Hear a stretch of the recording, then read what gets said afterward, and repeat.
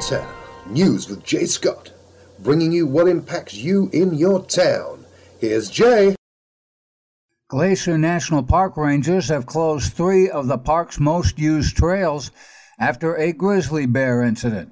An unknown number of bears showed unusual aggression when encountering hikers near the Granite Park Chalet and Campground.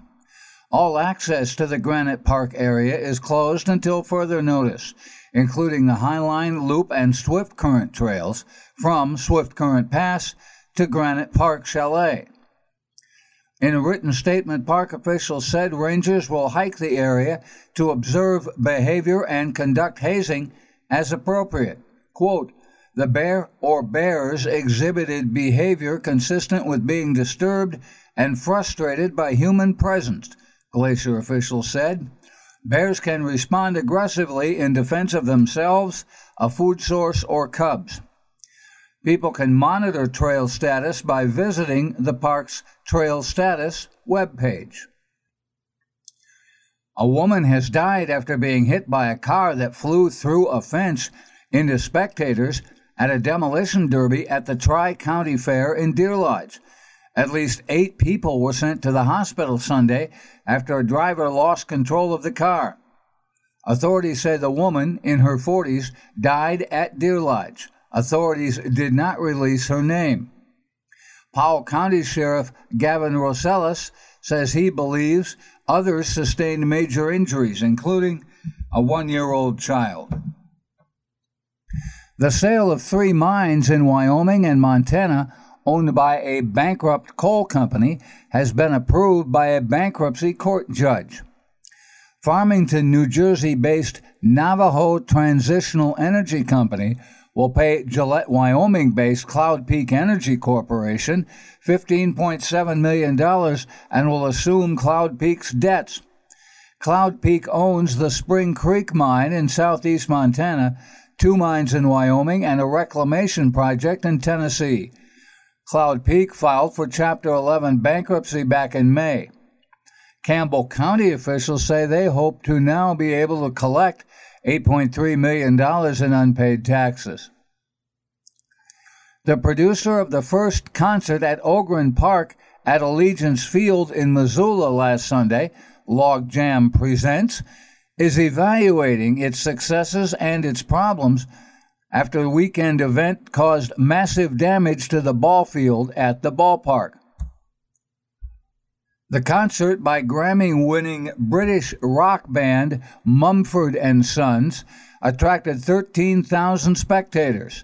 The city of Missoula has agreed to 8 concerts a year at Ogren Park over the next 10 years.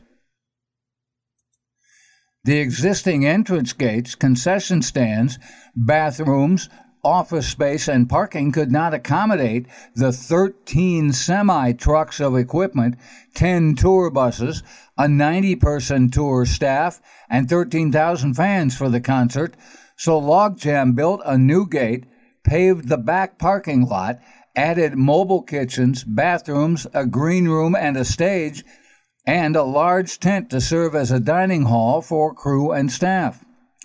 Logjam also put down plastic tiles on parts of the outfield to protect the grass and allow for semi-trucks to drive on the field to set up the stage and large video screens. The precautions proved inadequate. Games Friday and Saturday's games were postponed because of damage to the field. Montana Governor Steve Bullock slammed Ken Cuccinelli, the acting director of U.S. Citizenship and Immigration Services, equating him with one of the world's most infamous authoritarian leaders. Quote, "Putting him in charge of immigration would be like putting Putin in charge of election security," referring to Russian President Vladimir Putin. Fox said that on Fox News Sunday. Quote, "What I disagree with is we're using immigration essentially to divide this country," Bullock added. Quote, "As a Democrat, I'm for border security. I'm for figuring out comprehensive immigration reform. But I do think this president has used immigration and not only ripped families apart, but this country apart." Last week, Cuccinelli announced a new and expanded public charge policy that would require caseworkers to determine whether green card and visa applicants would constitute a burden to society through their use of food stamps, Medicaid, and Section 8 housing. The regulation is set to take effect in October. Cuccinelli told NPR that the Statue of Liberty's famous inscription, which states, "Give me your tired, your poor," really meant, "Give me your tired, your poor who can stand on their own 2 feet and will not become a public charge." 13 states have filed lawsuits on Wednesday in federal court contending that the policy creates unlawful obstacles to legal immigration. California has filed a separate suit of its own.